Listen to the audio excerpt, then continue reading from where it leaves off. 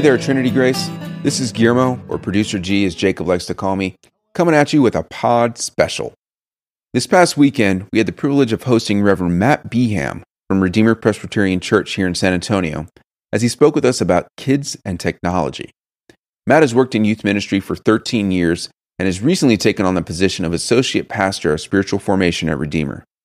This was part of the summer seminar series here at Trinity Grace, and if you stick around till the end, you just might hear some folks you know ask some really good questions. Hope you all have a great rest of your week, and without any further ado, here's Matt. Yeah, I've been at Redeemer for 13 years now. I have a wife, Haley, who's not here. She's at a birthday dinner tonight. My two kids run around, Graham and Elliot. Elliot's 6, and Graham is 3. Now he turned 3 in February. So, yeah, I'm excited to be here. And I'm not sure I'm an expert, but I've seen a lot of things in 13 years being in youth ministry. And so we can certainly talk out some of those things that have happened, and I'll try to teach the best I can on this interesting topic. So, hey, let me say a word of prayer, and then we're going to jump in. Lord in heaven, thanks so much for this time together. Lord, this is a hard topic, talking about technology and how we should think about cell phone usage and social media and all of these different apps, and how to best love our students, our children in those things, and especially because it's such a new thing. But Lord, we know that you've seen it coming. We know that there's nothing new under the sun. We know, Lord, that your wisdom is greater than the wisdom of men. And so we pray that you would come and speak to us now and help us to grow and to learn and to become better stewards of the gift of technology, but also help us to avoid some of the difficulties, the pitfalls, the dangers of it as well. Help us to till up our children in the faith of the Lord, and help us to grow them to worship him well. Pray all this in Jesus' name. Amen. So you can tell even from my prayer that I'm thinking about this oftentimes in light of how are our kids thinking about social media, and how should we help our kids to imbibe social media technology and stuff like that. But I know that there will be many applications for ourselves, right? And I just want to start us by looking at this passage that I've printed for you on your handouts. This is a little bit of a bare bones handout. I get it. There's not a lot there. Hopefully you have pens and you can write some notes down as I talk. But I wanted to start us with this passage from Isaiah, because it is just a reminder of the amazing grace of God. When we think about technology use, we think about like the plasticity of our brains, right? Like that there's all of these different pathways, neural pathways being created, and like it's changing us, and that's a little scary for us, right? Like in what are all the ways that I'm being changed by the screen time that I'm looking at, or my kids are being changed? Like that's a little scary for us. And so it's really important to hear the grace of God before we even jump into this. So let me read this. It's a long passage, but that's okay. Seek the Lord while he may be found. Call upon him while he is near. Let the wicked forsake his way, and the unrighteous man his thoughts. Let him return to the Lord, that he may have compassion on him, and to our God, for he will abundantly pardon. For my thoughts are not your thoughts, neither are your ways my ways, declares the Lord. For as the heavens are higher than the earth, so are my ways higher than your ways, and my thoughts than your thoughts. For as the rain and snow come down from heaven and do not return there, but water the earth, making it bring forth and sprout, giving seed to the sower and bread to the eater, so shall my word be that goes out from my mouth. It shall not return to me empty, but it shall accomplish that for which I purpose it, and shall succeed in the thing for which I sent it. For you shall go out in joy and be led forth in peace. The mountains and the hills before you shall break forth into singing, and all the trees of the field shall clap their hands. Instead of the thorn shall come up the cypress. Instead of the briar shall come up the myrtle, and it shall make a name for the Lord, an everlasting sign that shall not be cut off. Now, the reason I wanted to look at this passage just briefly for us is if you look at this last verse. Why didn't you just read the last verse, Matt? If you look at this last verse, instead of the thorn shall come up the cypress. So instead of these ugly plants, come up beautiful plants. Instead of the briar shall come up the myrtle. And what God is saying is that, look, if you plant seeds in the ground, like seeds for thorn bushes, what do you normally get when the water comes on it? Thorns, right? Yeah, like that's a kind of duh. It doesn't take a green thumb to recognize that or to understand that, right? If you plant briars will come up. But when God's word comes and waters our hearts, even when there's been some bad habits that have been formed in us, even when our kids maybe are doing or watching or thinking about things that they shouldn't be doing or watching or thinking about, when all of those things are planted in our hearts and yet the word of God gets watered on them, what comes up? Redemption, good things. And that's a good word. That's something that we can hold on to and say, okay, even if I've been going the wrong way, even if I've been doing this incorrectly or sinning or whatever, when God's word comes and waters us, we can have hope that something beautiful will come. That's what redemption is. God taking sinful patterns, sinful thoughts, God taking brokenness and making something beautiful come out of it. And so whenever we're talking about a difficult topic, it's just really good to grab hold of that. Grab hold of the grace of God that when the word waters it, good things come. Okay, so as we talk about technology, it's kind of a big thing. What do you hear, just out of curiosity, what do you really want to hear me talk about? I'll say it into the microphone. What do you really want to hear me talk about?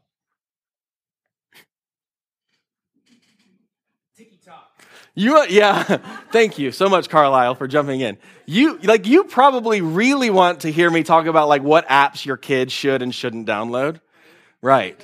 Just give us the list, right? Give me the 10 steps so that I can figure out how to do this correctly.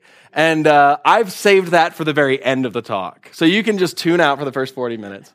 No, we're going to talk about that.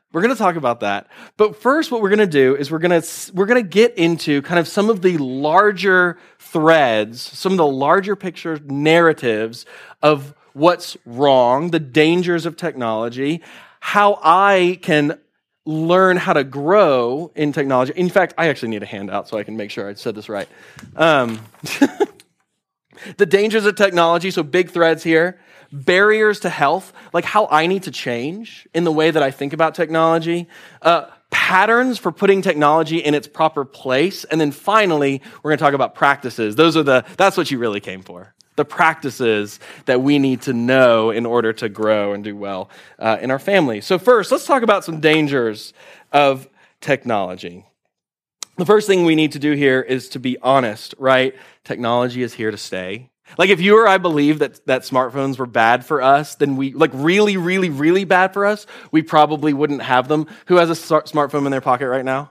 Who has touched it since I've started talking about this? I actually have. So why don't I do that? Right? If we really thought that they were all evil and all bad, we wouldn't have them. We recognize that God has given us technology to help us do things. Right? So in the cultural mandate, the very beginning of Genesis 1, God's like, hey, y'all should go and till the fields and make food, right? And it's really good that we were able to create tools to help us to do that. Because without tools to help us to till the ground, it would be really hard digging in the dirt with your fingernails. Technology it's powerful. It's helpful to us. And so whenever we're given something new, it's really good to recognize there's something good to be appreciated here. There's also something to worry about, right? It's good that we figured out how to make pointy objects so that we could dig in the dirt. And then we realized we could use that pointy object to stab someone else. Not so good, right? Any technology has its pros and its cons. It's a tool. It's a tool that should be used. But I think with this one, we're feeling a little bit more cued in to the dangers, aren't we?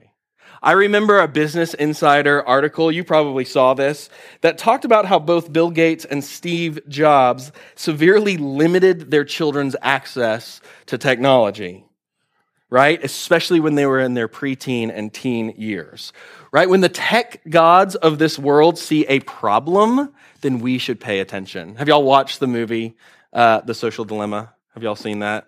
If you haven't done this, I can't go into everything. Go on Netflix and watch The Social Dilemma. It's really helpful for how we just all of these people and all these tech companies are realizing, I opened Pandora's box. What did I do? This may be really bad. And so just watch that movie. It's good. But here's a couple of things that some of our authors say about this. And I brought some resources for us that I'll show you in a little bit. Sherry Turkle says this: technology is not evil, it's powerful. It is you amplified. Tim Challis says this: while technology can be an idol in and of itself, far more commonly it serves as an enabler of other idols. In this sense, technology has a secondary function, enhancing the power of an existing idol by strengthening its grip on our heart. Technology becomes a tool of our existing idols. Dana Boyd: the internet mirrors, magnifies, and makes more visible the good, bad, and ugly of everyday life. Right? Whatever difficulties we had growing up, I'm going to put myself in this category barely. Whatever difficulty I had growing up, I knew that when I got home, I could at least be safe for a while, right? If there was a bully, if the social stuff going on in my school was really hard, like you could go home and you could be in an enclave, in a place where you were safe. But it's just not the case anymore. All the drama, all the difficulty, all the bad things follow you because they're right there in your pocket. So it's hard. There's three big areas that I want to talk about when we think about the dangers of social media and technology. The first is that it often creates in us the ability to be emotionally disconnected. Creates in us an ability to be emotionally disconnected. And I say ability as if it's a choice. It's more like the technology that we're imbibing creates disconnection emotionally, not just from other people, but ironically from ourselves. So when adolescents are spending a lot of time on social media, what ends up happening is that time that they're spending hampers them from developing a healthy sense of self. See, as we're growing, adolescents, again, particularly need to experience a healthy sense of separation from other people. We all know, like our kids, we need friends. We want friends, and friends are good for us. But when we grow up, we also need to say, okay, but I am not my friend. This is who I am. I have to recognize that there is a boundary between me and another person. This is what Sherry Turkle says in her book, Alone Together. Kids experience their friendships as both sustaining and constraining. When we're too emotionally connected with everyone else, let's say on social media, then Sherry Turkle calls what we begin to experience in our life as the collaborative self. That is, the thing that I'm experiencing in life is not really real until I've shared it with other people. Have y'all kind of heard people talk about that? Like, it's not real unless you took a picture and posted it on Instagram. You've heard people talk about it like that. It's the same thing that's happening in our relationships. In our relationships, I don't know what I feel about this unless I have a number of people around me who also feel the same way that I do. Right? It's the ultimate hopping on the bandwagon. It's a hopping on the bandwagon that where you're hampered from saying, no, wait a second. I'm a real person. I'm a real person, and I actually have an opinion about this, or at least I think I have an opinion about this. And so what social media does, and as we are developing that sense of self, is instead of two people who are connected together but separate, there's an overlap. Right? Our teenagers right now are experiencing, like, teenagers are already codependent. That's what we call that, codependency. They already really need each other to be okay. And what's happening in technology is that need to be okay there is getting multiplied. It's getting multiplied to the next level. So ironically then is that whenever our kids are, and you've all seen this in the real life, right? When our kids are in real world situations, communication, this is a quote from a kid, feels threatening, less natural, and less normal when you're talking to someone face to face than online interactions. The very thing that they crave, which is a personal connection with a real person, is actually being hampered because they don't know who they are in order to be in a relationship with another person. Right? So ironically, significant relationships always are better when you know who you are. Makes sense. Significant relationships are always better when you know who you are so that you can have a real communication with someone who's different than you. It's hard for that to happen in our uber-connected world. So we're disconnected from self. We're also disconnected from others. It shouldn't be difficult to recognize that a generation of people who are disconnected from themselves are going to have difficulty actually connecting to other people. But it makes perfect sense. The second big category here is, I have in your notes, that we have controlled relationships. We have controlled relationships. Here's one student talking about this. Here in the cyber world, I can be popular. I can be powerful. I can be a somebody. And yet I do it all at the expense of who I really am.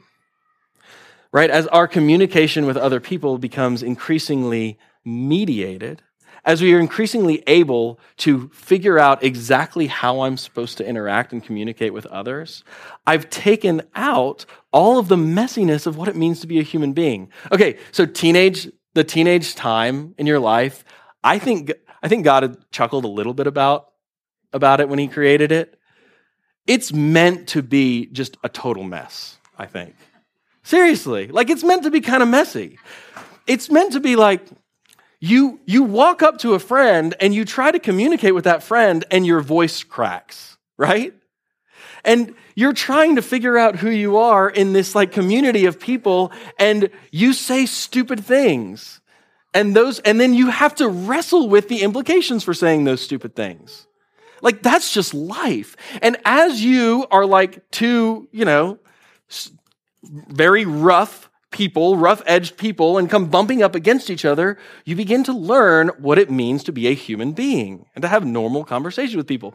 But if every way that we relate, or if the primary way that we relate to people is online, what can you do? Before you send that text, or before you type that like thing, what do? How many of you do this? I do this all the time. Every single thing that you say to other people gets edited, doesn't it?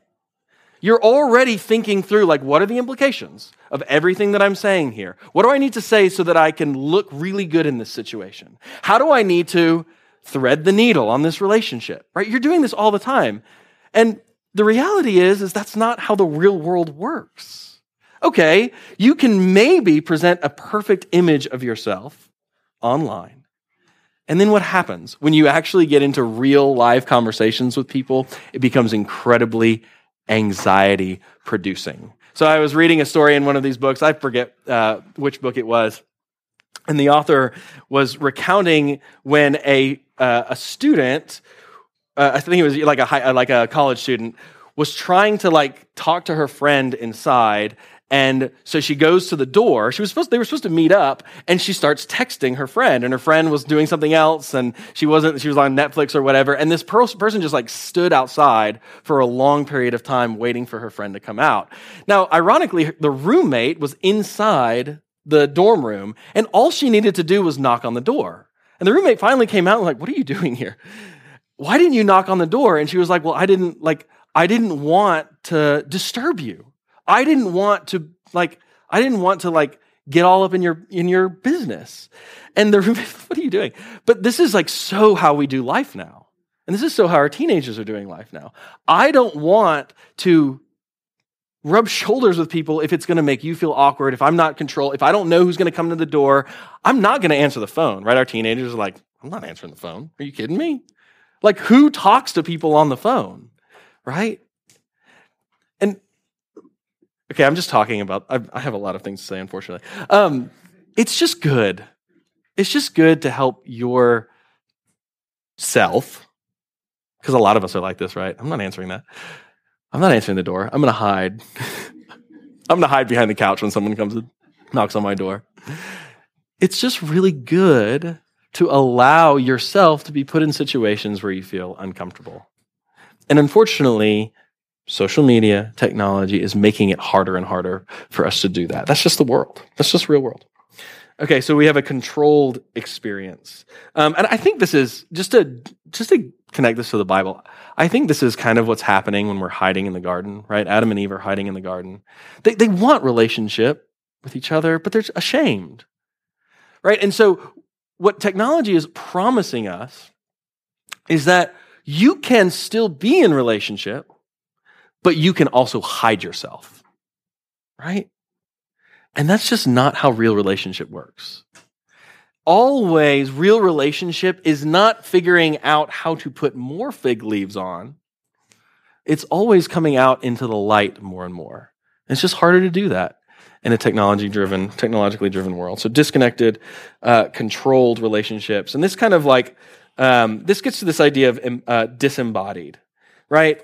Technology is exacerbating this idea that I can be present without really being present, that I'm here without really being here, right? I can navigate my shame by cultivating my persona on Instagram. I can feel like I'm productive and healthy by multitasking, but never really deeply engaging in anything. I can participate in online drama to soothe my boredom, an almost real me, acting out life in an almost real world, right? This cuts to the idea of FOMO. Y'all know what FOMO means, probably. We're of that generation that most of us know what FOMO means, fear of missing out, right? Everyone's looking for the next best thing. We can't actually respond to RSVPs until the very last minute, just in case something better is going to come up. Because I need to be able to be anywhere at any given time. And that's just part of it's a disembodied understanding. It's not being able to engage and enter in and commit to something. Seneca realizes, he's like a Roman bro back in the Roman times. The actual dates of Seneca are totally escaping me right now. He said this, if you are everywhere, then you are nowhere. He kind of gets this idea. And so we now have technology that helps us to be able to do that. But if you're everywhere, where are you? Nowhere. You're nowhere. Here's what a 12th grader wrote for an essay. In the disembodied world of personalized screen technologies, there's no need to interrupt the immediacy of the self. Often we feel justified in our irritation or impatience at any small inconvenience. Okay, it's no wonder, so I have to go here. It's no wonder that our kids struggle with pornography in droves. I can't keep up with all the research here, but a couple of highlights from one study put out by Focus on the Family last year. This was, I guess, 2 years ago. 90% of boys, 70% of girls admit to having seen it.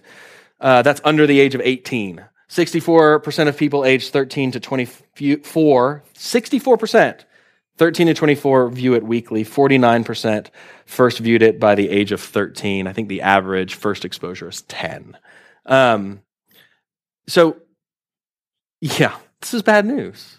This is bad news. But why? Why is that happening? Well, I can explore life without any risk to myself. So I can type in whatever I want online and see what comes up without ever really going there. It's not true.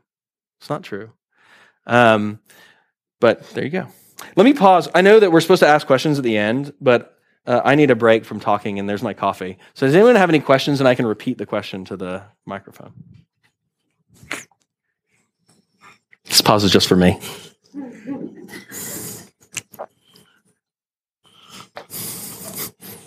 I have a question, or I have a comment, I guess. I think, as a parent of a teenager, my oldest is 13, we're also, as adults, in a generation that is bombarded with social media and FOMO and whatever.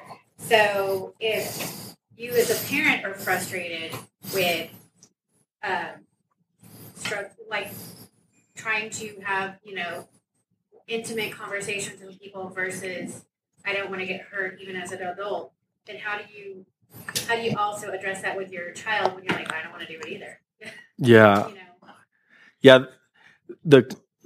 I suppose I should kind of repeat the question, and hopefully I'm saying this correctly. Like, how do you help your child to navigate this world that you're also navigating? And the answer is, the good news is that you can say, I'm also navigating this world with you. And I know that's not a great answer right now, but there is something really beautiful about that. I mean, one of the hopes that we have we're talking about this in a community. That's what we're trying to do. We're trying to accomplish something different, right, than what the world is doing, which is in small communities of people who care about each other. We're trying to figure out how we can love one another and love our kids and push back against the waves of culture, right, in this enclave. That's hard to do, but it's good that we're kind of all in this boat together. Let's just jump right into the next one. I think it kind of starts answering that question. Okay, broad brushstrokes. We have trouble moving our family in a healthy direction when it comes to technology. Here's some of the things that we can think about. One is, the first one, I have to change. It requires me to change. This is the first and hardest, I think. If I'm going to have a conversation about healthy practices with my kids, I've got to put my money where my mouth is, right? No change will be lasting if I can't abide by it. And I get it. Like Haley, my wife and I were tired. We've got this 3-year-old whose name is Graham. We call him Graham Bam. I think I said that already because he just breaks things all the time. And we're just like, bro, please go to bed so that I can turn on Netflix and just veg out for a while, you know? And but if we can't begin to push back against some of that desire, all of these desires in our hearts to like mediate, to control our relationships, to run away, to be disembodied, to not engage. Like if we can't start pushing back against that in our own hearts, then our kids are not going to be able to push back against that in their hearts either. Then it's going to be harder and harder for them to follow us as we fight that good fight.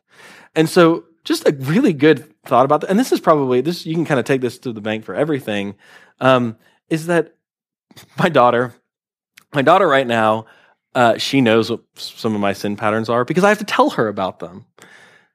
Elliot, I'm sorry. Please forgive me. I was impatient with you. And so now she just cuts me off at the pass. She's like, Daddy, you're being impatient with me again. You know, and like, I think that's good for us. I'm not saying I know exactly what to do when it comes to parenting. I'm not.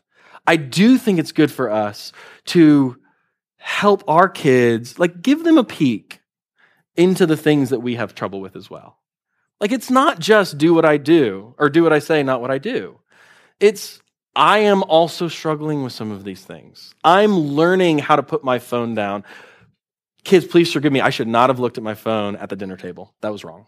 You know, like so it's not like I've got this figured out, now do what I do. It's I don't have this figured out, but we're working on this together as a family, right? That's a kind of a big thought, number one. The second kind of thing that we have to do, and this really connects to this, is we wrongly believe that information is formation. So what I mean by that is that we can't just have all of the right information about what we should do with our technology. And then if we just feed that into our kids, then therefore they will do that. Like that's just not how the world works. The world works like human beings are not just heads, right? We're just not just thinkers with big heads on a stick. We also do things with our hands. We like embody habits that turn into virtues, that turns and reaps a character over a long period of time. And we also are emotional beings, wrestling with what it means to like have all of these feelings. And so when we begin to approach these questions with ourselves, with our kids, it's just a really helpful reminder. Let's not approach them just like, let me give you all the information and then we'll be good. Like my dad's, and God, I love my dad so much. He's a great father. His sex talk to me, sorry kids, was not below the neck and not above the knees. That was that. We were done, right? The information exchange there was like, okay, like I guess I got that, you know? Not super helpful at the end of the day, you know? Like there is a lot more that has to go into this than just simple information exchange if we want to have results that are going to be different. It's a way of interacting with, that's a TV, like we need to talk about that TV show. That was weird. Let's talk about that. Let's turn it off for a second. Oh, you know what? Like we need to actually like take, and we're going to talk about this later. We need to take a Sabbath. Like we're all just going to put our phones away and we are not going to do this for like today or on this car trip or whatever. Okay. We wrongly believe that information is formation. Another thing that's just hard, we just live in this world. I have autonomy and consumerism. That's just kind of like the Christian's way of putting an ism there to make you be scared. Really, we just live in a world where the person it's all about my rights. It's all about who I am and what I want. Our kids are swimming in the currents of this autonomy. Everything they hear from this world is telling them that they don't belong to anyone. Their choices are their own. Their bodies are their own. Everything is theirs. And the reality is, as Christians, we realize, no, it's not true. That's actually not true at all. That we all were bought with a price. We all belong to someone. And whether you're a Christian or not, right? We belong to God in some way just because he created us. We're made in his image. And so I never can conceive of myself as an autonomous individual. No, I have a series of responsibilities and relationships with a number of people in my life that I am beholden to others. I belong to other people, and particularly, especially because of Jesus, I belong to Christ. And so just when we're thinking about these conversations, a kid will say, well, Dad, Mom, I'm entitled. This is mine. You say, no, sweetie. This is ours. And ultimately, this phone is God's. Well, Dad, Mom, all of my other friends, they get to have the TV in their room, and they get private time with their technology. And you say, sweetie, sweetie, you don't get private time. You don't get private time with your stuff, right? You get accountability with me. So whenever your kid, and this is Rachel smiling because we did this at Redeemer. So whenever your kids say, Mom, Dad, I want privacy, you say, no, accountability. So privacy? Yeah, there you go. You got it. Right? This is why the church is so important, right? They may have the idea that they belong to God, in their heads. This goes back to information. But until it begins to be lived out in a series of relationships with real people that you're in real community with, that is not going to really be, that information won't start forming them. And so this is why we're doing this. Because we want you to all, and me and all of us, to grow in this formation of, okay, we're a community, we belong to one another. My sins are not my personal sins or my private sins. They affect everyone else around me. And so I have a responsibility here. And it's the same with social media. It's the same with technology. We're beholden to one another. Okay, the last thing that we just have to get over is this idea, it's not my kid. My kid won't do that. Are we over that already? All right, good. We don't have to talk about that. No, I have a funny story. The parental hubris thing, it's never a question of if, but it's always a question of when something goes wrong, right? It's not a question of if something's going to go wrong. It's a question of when something goes wrong.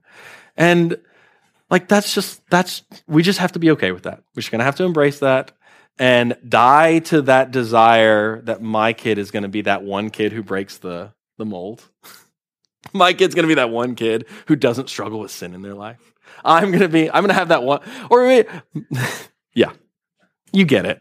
I don't have to go too much into that. Just got to die to that. So 4 big, what did I call this? 4 barriers to health. What's my time like, Novak? Great. 4 patterns for technology in its proper place is our next one.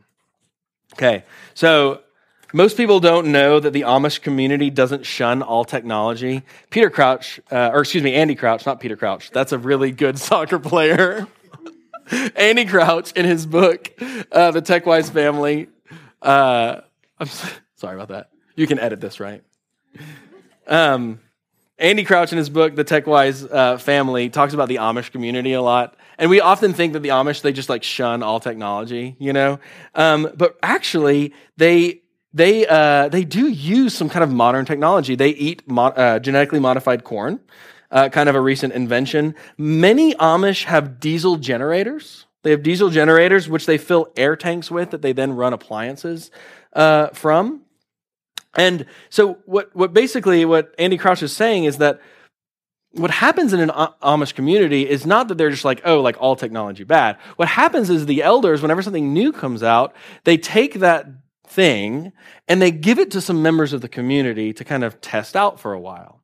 And as they test that thing out, they then kind of like give a recommendation. We should or we should not use this in our community. And the idea here is really simple. Be Amish. Now, you don't have to be an Amish person. Now, the idea is simple, is that they're kind of testing things out with the big question, is this going to be good for our community? Like, is having this thing going to be good for us? Is it going to further like the mission of God in the world and who we're called to be and like what we want for our families and our goals? And I think that's like a super helpful thing. And he gives us a number of categories to help us think, okay, well, we're not going to do that. We're not going to just like give somebody a smartphone. Would you like to test our smartphone? And you tell us if we should have one or not. We're not going to do that. But he does give us a couple of big categories for thinking about like, how can we use these things in ways that can be helpful to the goals of the Christian community? Here's number one. Technology is in its proper place. It's helpful to the Christian community when it helps us to bond with real people who we've been given to love. It's out of its proper place when we end up bonding with people at a distance, like celebrities whom we'll never meet. Right? Our kids today are spending a lot of time connected to celebrities online. Not just our kids, right? Like we all have this. We have the celebrities that we follow. I'm a big Phil Mickelson follower. I just really think his stuff is pretty funny, hitting bombs and attacking pins. But like we've got that. I get it.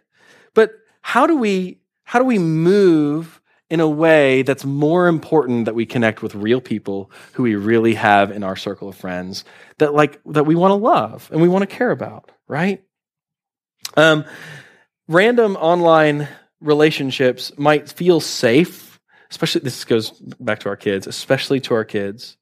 But oftentimes, like having these kind of online relationships are more of a vaccine to real community than they are helpful to real community. And so technology in its proper place needs to help us to deepen in relationships that we have in the real world. That's kind of simple. There you go. Technology is in its proper place when it helps us start great conversations. It's out of place when it prevents us from talking with and listening to one another, right? There's hardly a meal that goes by today and we're out of the restaurant and maybe it's us, maybe it's another family, and everyone is like on their phones, right? We've seen this. We maybe even been a part of this before. We don't know what to talk about anymore, so we just kind of like pull up our phones and look. It's out of its place when it does that, right? A good way, though, that we can use our technology is maybe like you read a great article and you want to you're hanging out with your friends and you pull up that article and you share it or you talk about it.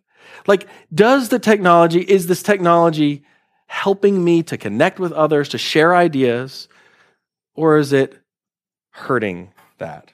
Technology is in its proper place, third one, when it helps us acquire skill and mastery of domains in like human culture. So, for instance, technology is in a bad place when all we're doing is like flipping through Candy Crush. Sorry, Candy Crush lovers out there. I know it turns your brain off or whatever. I get it. I'm sorry. But when we're just kind of like swiping our fingers at things and like changing, playing those on, like, so I have a penchant for games. And man, it is a lot easier to go and defeat the dragon online than it is in real life. Okay, there's not real dragons in the world. But how do I like move away? How do I move away from these kind of mindless consumption of technology and use technology in a good way to like maybe look up a recipe so that I can cook, or maybe it can help me to I used to play guitar when I was in high school, and I would always go online and look up guitar tabs. Or you know what guitar tabs are? Like ways that you can like learn how to play a song. Like there are good ways that we can use technology to help us to grow in our mastery of this world. God has given us like the ability to make culture. Everything that is like worth doing in this world takes like blood, sweat, and tears. Like it just does. Everything that is worth doing in this world takes blood, sweat, and tears.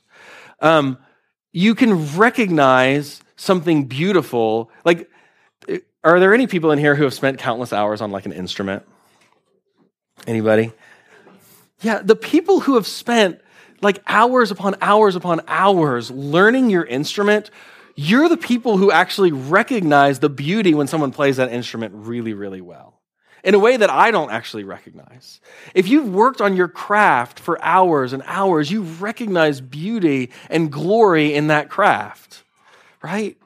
And what God has given to us, the human race, to do is to engage our whole bodies and our whole lives with work that's hard, but does something beautiful for humanity. And we often short circuit that when we spend our time just swiping through stuff, right? Technology is in its proper place when it helps us cultivate awe for the created world we're part of and responsible for stewarding. So it's out of its proper place when it keeps us from engaging the wild and wonderful natural world with all of our senses. I think this is pretty self-explanatory, and it's just this question, right? Like, are we spending some of the best and most formative time of our kids spending their best and most formative time actually engaging the world that God has given them to engage? Or are they spent just disengaging from the world that God has given them? I think a really fun... Something happening. What is happening to me? Oh. People are looking through me. I think I was teaching this class, something like this in Colorado a couple of years ago. And everyone just stopped for a moment and were like, "Look, were you there?" And everyone was like looking out the window. And there was this, I was like, what is happening? There's this humongous elk just like right there outside the window. And so we needed to take a time out for a little bit and do that. Okay. I think you got my point about technology being out of its proper place. Let's go to some practices. This is what you really want to hear me talk about. And I think I can make this decently brief. The first practice that I think is really important, the hearth of the home is what it says, I think, on your handout. Structure your home so that meaningful things are in the center of it, music and art rather than screens. People have this inbuilt desire to be near the kitchen. I don't know what it is. We can have this beautiful furniture in our living rooms, but everyone just congregates towards the kitchen, right? Like we were made to just go where the food is. I don't know what that says about us. But like we were made to go to like this centerpiece of the house where relationships happen because people are just normally in there. And so when you're like thinking about like, how do I set up my home? I want you to think about like, how do I put things that are like important for art and music and beauty at the center and not maybe screens at the center. The other thing, in just the way that you organize your home, don't let your kids put screens in their rooms. I don't think it's a good idea. I don't think you should do it. I think if you can help it, you probably shouldn't have a screen in your room too, right? I think something like 85% of us, the last thing that we do at night and the first thing we do in the morning are look at our screens. And just as a practice,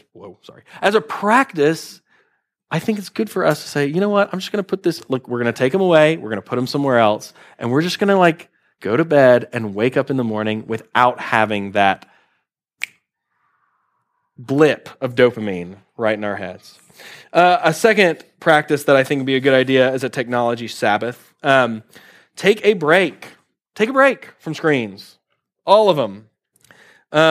Like at least 1 hour a day when you're awake. So definitely at dinner, it's like, okay, it's dinner time. We're not doing that. We're putting them away. Everything gets turned off. All the phones go somewhere else.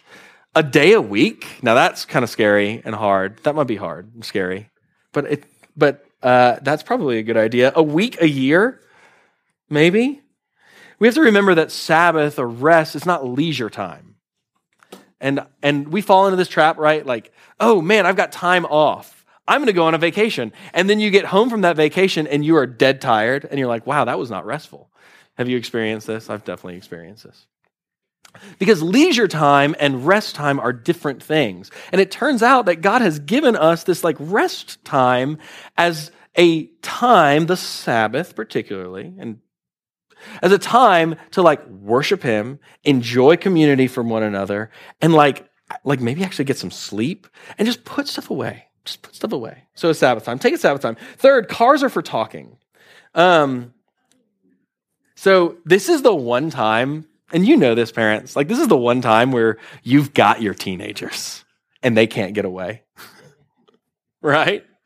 Like they can't escape you. Teenagers, you know about this, right?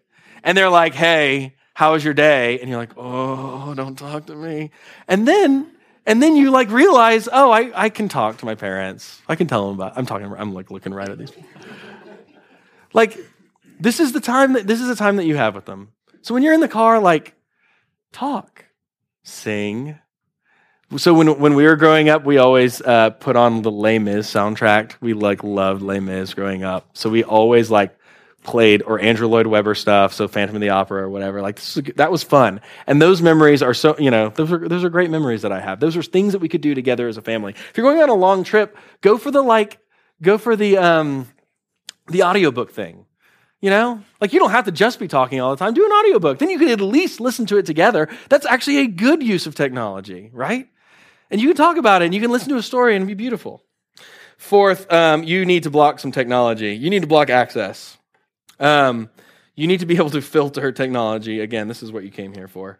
Remember, that phone that you gave your kids, that phone that's yours, it's not just yours. It belongs to God, right? It belongs to God first and foremost.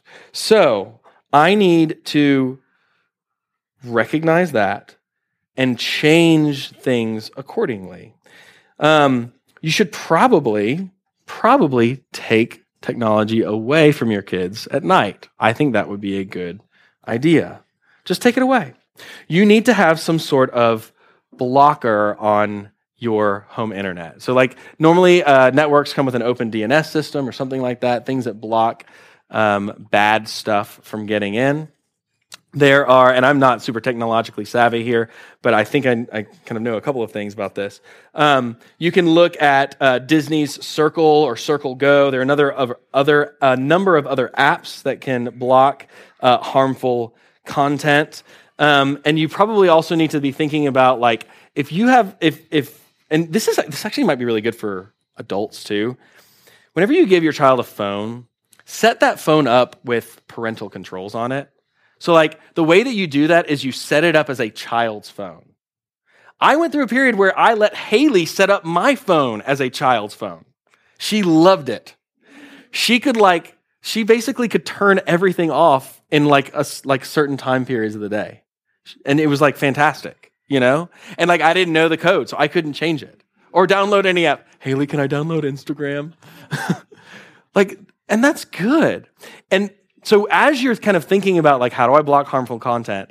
Setting phones up as a child's phone is the way to do it. Make sure you disable the App Store, because in the App Store, you can download lots of wonderful apps that will just get you straight around that content blocker.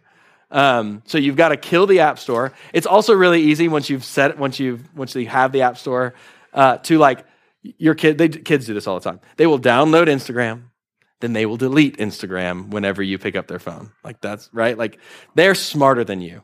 They're just smarter than you. And so make sure you have all of their passwords. Whenever you set up their phone with your child parental lock, don't make it your passcode on your phone because they already know that password, right? So yes, all of that things. Okay, social media. Let's talk about apps for a second.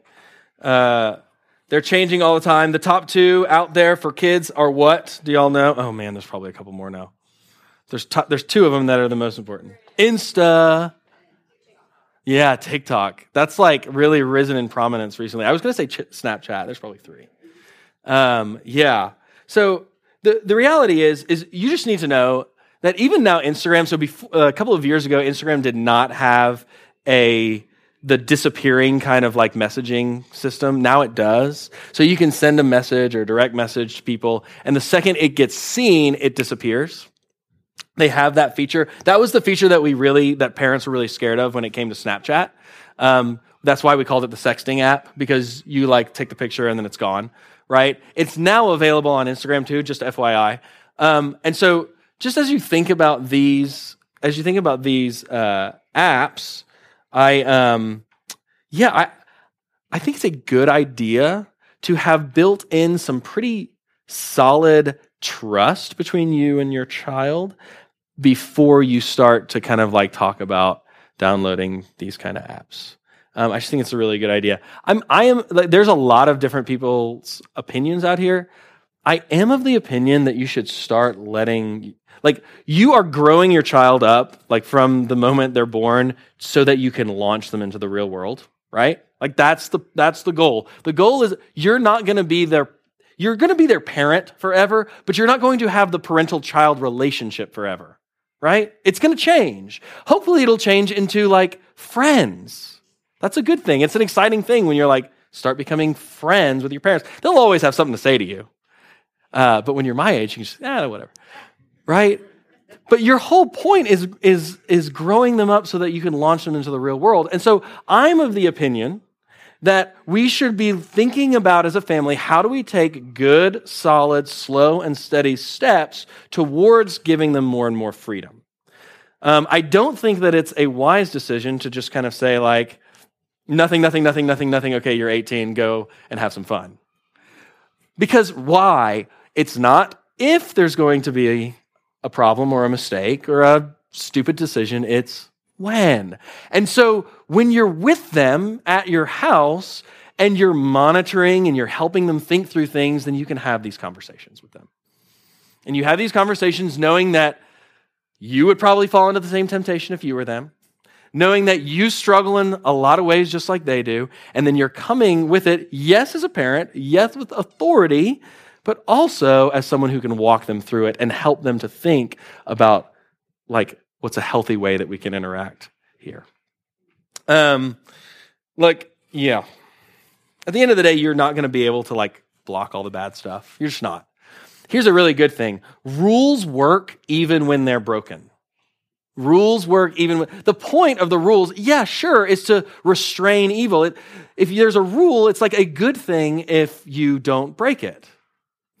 But you put rules in place, you have standards as a family, you have ways of relating as a family, so that when that rule is broken, you actually have something that you can now, okay, we can talk about this, right? We can talk about this together. A broken rule actually should bring some objective guilt. A kid, your child, should feel bad. That's a good thing. Because then that will lead you to have a conversation with your child and say, oh, okay, like you were deceptive. Let's talk about that. Is that okay? No. And then you're ready, then you're launching. Then you're launching into a parental conversation where you're helping them pastor them and love them into maturity. Okay. I got a couple of resources and I think I'm done. I could pray and then you can ask some questions. I really like this book, TechWise Family, by Andy Crouch, not Peter Crouch. My TechWise Life was written by his daughter. So this is actually really interesting. So he's like, this is the practices that we did as a family together. And his daughter's like, this is where I loved these practices. This is where like I would modify them a little bit. But in general, she's like very thankful for those. So these are really interesting to read together. If you want kind of like bigger picture stuff, Tim Challis, The Next Story, is very accessible, very helpful to think about. 12 Ways Your Phone is Changing You, also interesting. Yeah. I've got another one here, Screens and Teens. I've only read like half of it, and it was like a couple of years ago. So that's why I'm not like, I think it's good. But this first 4 certainly are really good ones to pick up. Let me say a prayer, and then you can ask me some questions. I'll try to do my best to answer them. Father, thanks for this time. Thank you for your love for us. And Lord, I know this is a daunting topic, and I know we're all strugglers along the way. And so, Lord, I just pray that you would meet us and remind us that your grace is sufficient for us. For even in our weakness and our struggles and our sins, Lord, you meet us with your redemption. You've taken the brokenness that we have and changed it into something beautiful. We pray that for our children. We pray that, Lord, you would help to show them the beauty of real life relationship and a true community. And we pray that would so mold their hearts more than any online world ever could.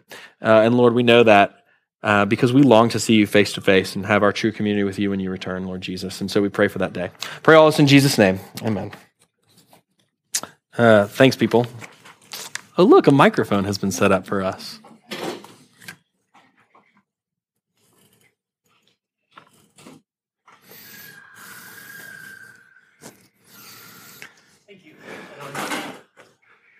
So, kind of believing that Christians should be disruptors of a lot of secular culture, but also drivers in building kind of good and beautiful culture. Are there any areas of technology that you found, particularly with your students, you're like, guys, this is be proactively working and engaging in these areas? There's lots of areas I'm like, shut down. But there are areas that I want to be like, hey, here, go here, build here, look here. I don't know if there's something you found. Yeah, ask me one more time. So, because I want myself, but also my kids to be disrupting secular culture, but building positive, godly culture. And I know technology is going to be an integral part of that. Are there areas that you found with your students where they're like, hey, these areas of technology are really helping in the Christian life, in the Christian walk, in community? Yeah. And I know that's sometimes harder to find, which is why I'm asking. I don't have the answer on that. I love it. So I can think of at least one, and while I'm talking, I could maybe think of another one.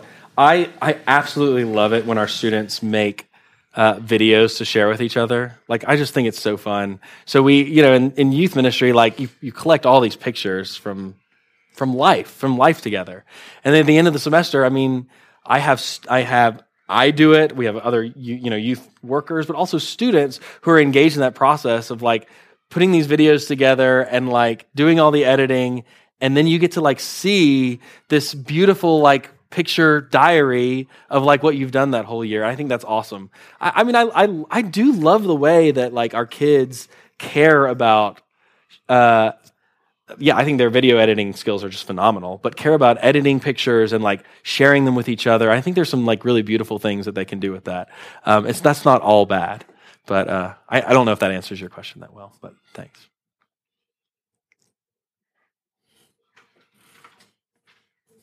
It's really ominous to like have each person slowly walk over to the microphone.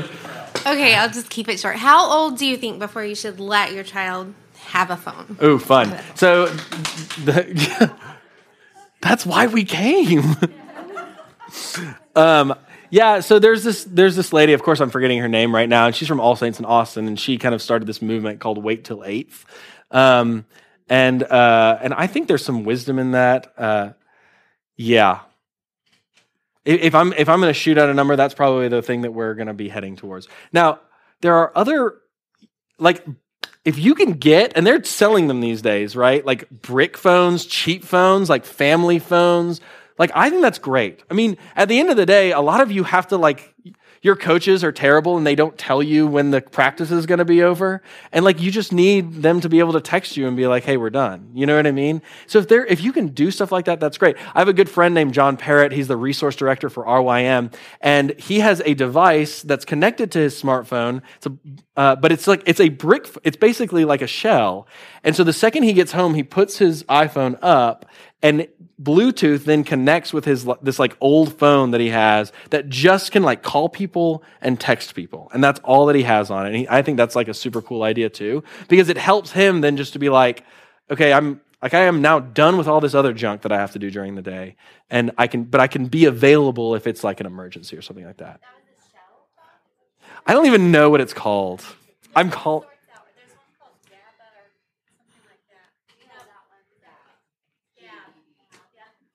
There you go. What percentage of 8th graders own a phone? Oh man, like most of them. Yeah. Like 95%? Yeah. Yeah, you're swimming against the culture for sure if you're going to wait that long. You're definitely doing that. But you're swimming against the culture anyways. So, I know you're going to ask me a question. Just this is the Christian life. I mean, we are fighting, we're helping our kids manage disappointment all the time.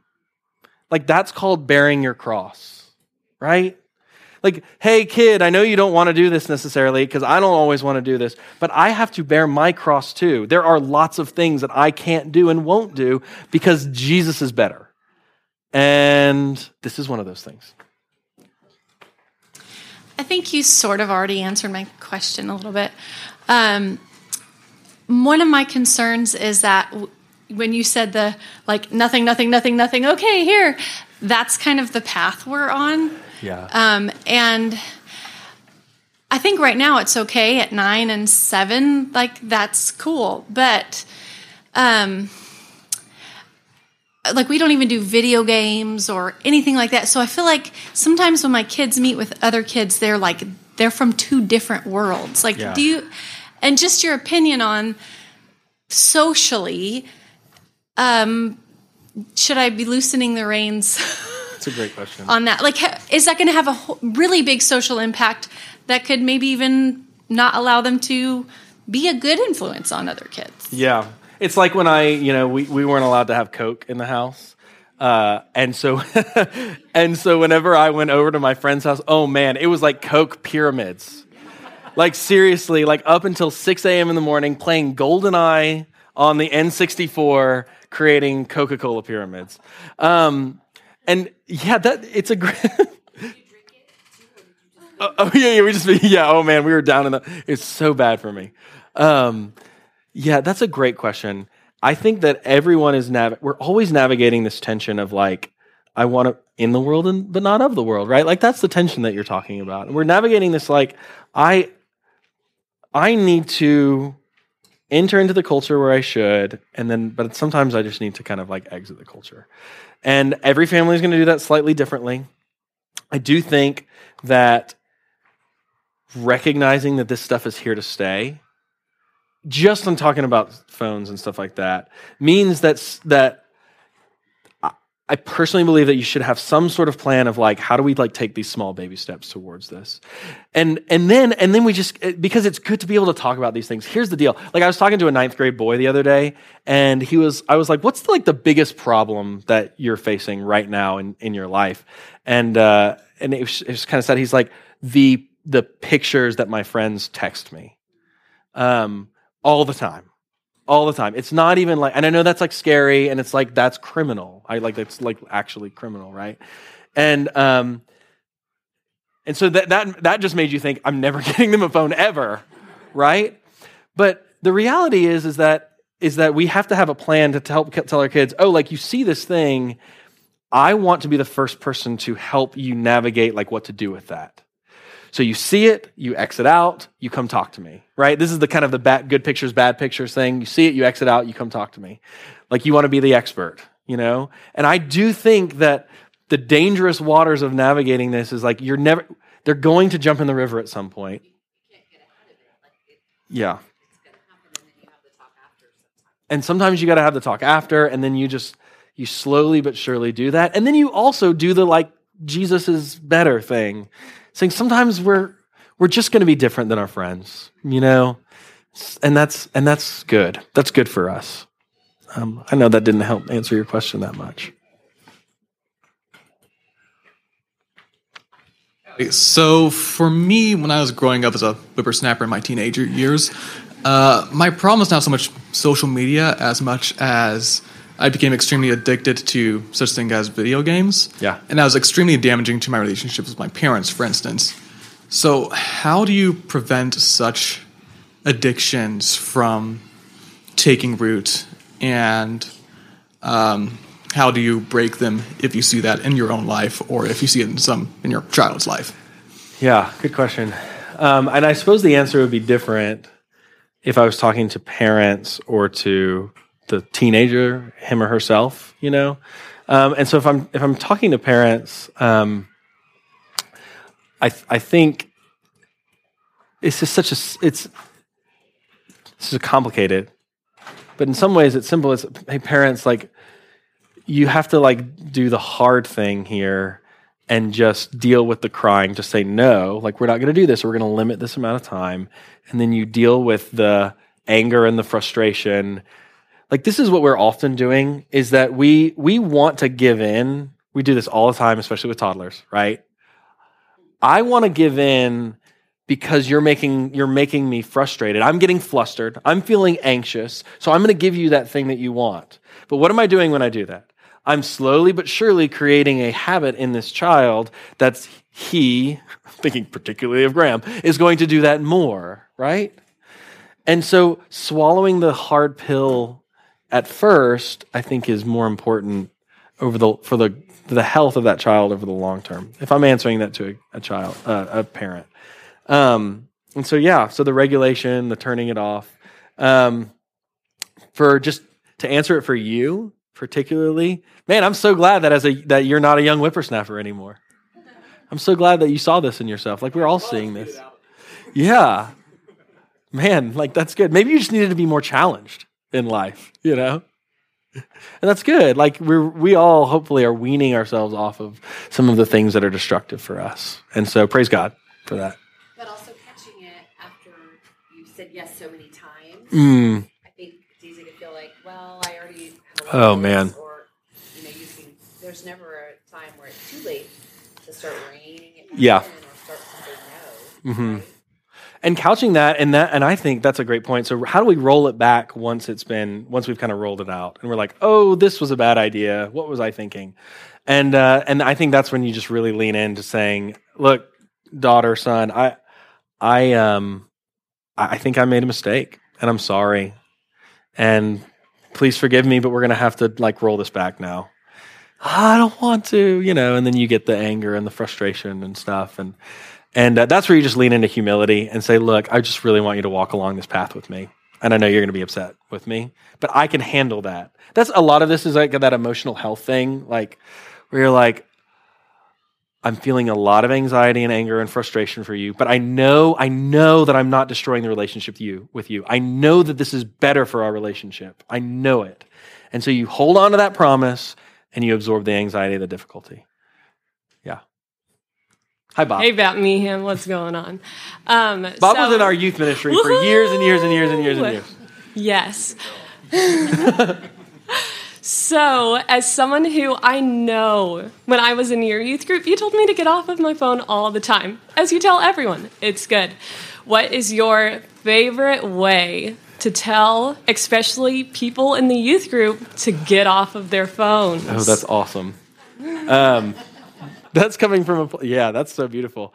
Well, you know me, Bob. I like to make it a joke, So I'll always, looking, we're really having this conversation, looking over their shoulder and being like, oh, did she really say that? You know what I mean? Like doing that, like hitting it out of their hand as long as it doesn't hit the ground, right? Like in ways that are kind of fantastical and ridiculous, that's the best way to get kids to stop. Or like, this is kind of like when someone says a bad word around me in the youth ministry, I'm like, I've never heard that word before. What does that mean? That's how I handle things. Yeah. Carlisle, I'm sure you can ask and answer your own question, but I'm so excited. Doing it in ministry and then doing it as a dad is two very different things. Yeah. Specifically speaking to the dads in here, when is the right time to transition from phone in pocket to phone on belt clip?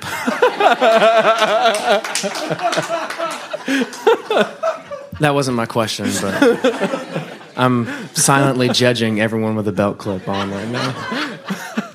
Schools more and more are encouraging technology, and it's a good, like you said, it's a good tool. It's a very sharp, it's like a power saw. It's good. You can build things with it, but you also cut off your arm with it. So schools that are now encouraging more and more technology use, and I'm thinking, well, how are my kids going to succeed in school if I hopefully wait till 8th or wait till 9th or 12th for technology? What have you seen, especially during your years in youth ministry, what have you seen maybe last 5 years or so where kids have done really well who've also come from homes where parents have very deliberately slowed the invasion of technology into their life? Yeah, that's a great question.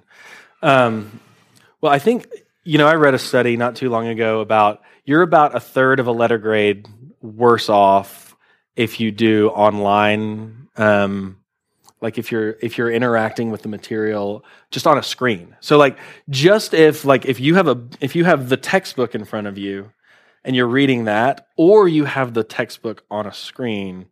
So now I'm talking, this is not answering your question, but that's okay, I'll get to you in a sec. This is kind of the big picture thing. It's like not as helpful for us to do like online stuff. And you probably all realized that during COVID. Like if we didn't know this before, right? Like, so we at our school or at our church, we did a study hall. So we just had all of the kids like come in and do schoolwork like in September during COVID. And even when they were supposed to be in class, they were like not in class at all. Anyways, I think it's tough. I think it's a problem. And so now, how do I answer your question? Is your question like, I think that your kid, even if they are like not given a phone, they're just going to figure it out. It's going to be super intuitive. Is that what you're asking me? Yeah, maybe some specifics you've seen on how someone's done it really well. If you've seen somebody do it really well. Yeah, that's a great question. I don't know if I can think of any specifics. I wish I could answer that. I do feel like, man, you put even a kid that doesn't know technology that well in front of a screen, and they just get it. I just don't think it's going to hamper them that much. And I wish I could. Sorry if I could give you more. I have an example. Yeah. An example in my life. My brother is all he was like really good in their girls. And they're college age, and they came to visit us last summer, and I was so impressed. I mean, even compared to an adult, they were not on their phones at all. They didn't have them. They had these boundaries that were already set in for them. So as adults, I think even better than us, we didn't really grow up in that. And I think for me, the goal would be that transfers into your adult relationships. It was so beautiful to see they engaged and just. I asked my brother, he's like, what did you do exactly? But everything he said, they didn't let him have it at night. They were just very intentional with it. And to me, it was such a cool thing to see college kids not glued to their phone.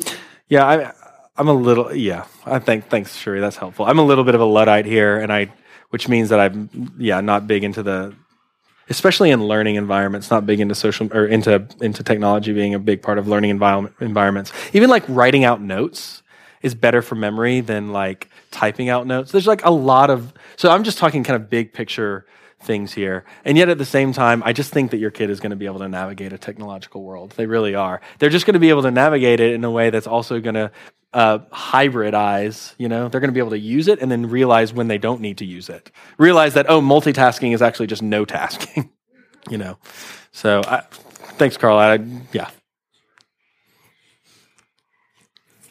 have a question too.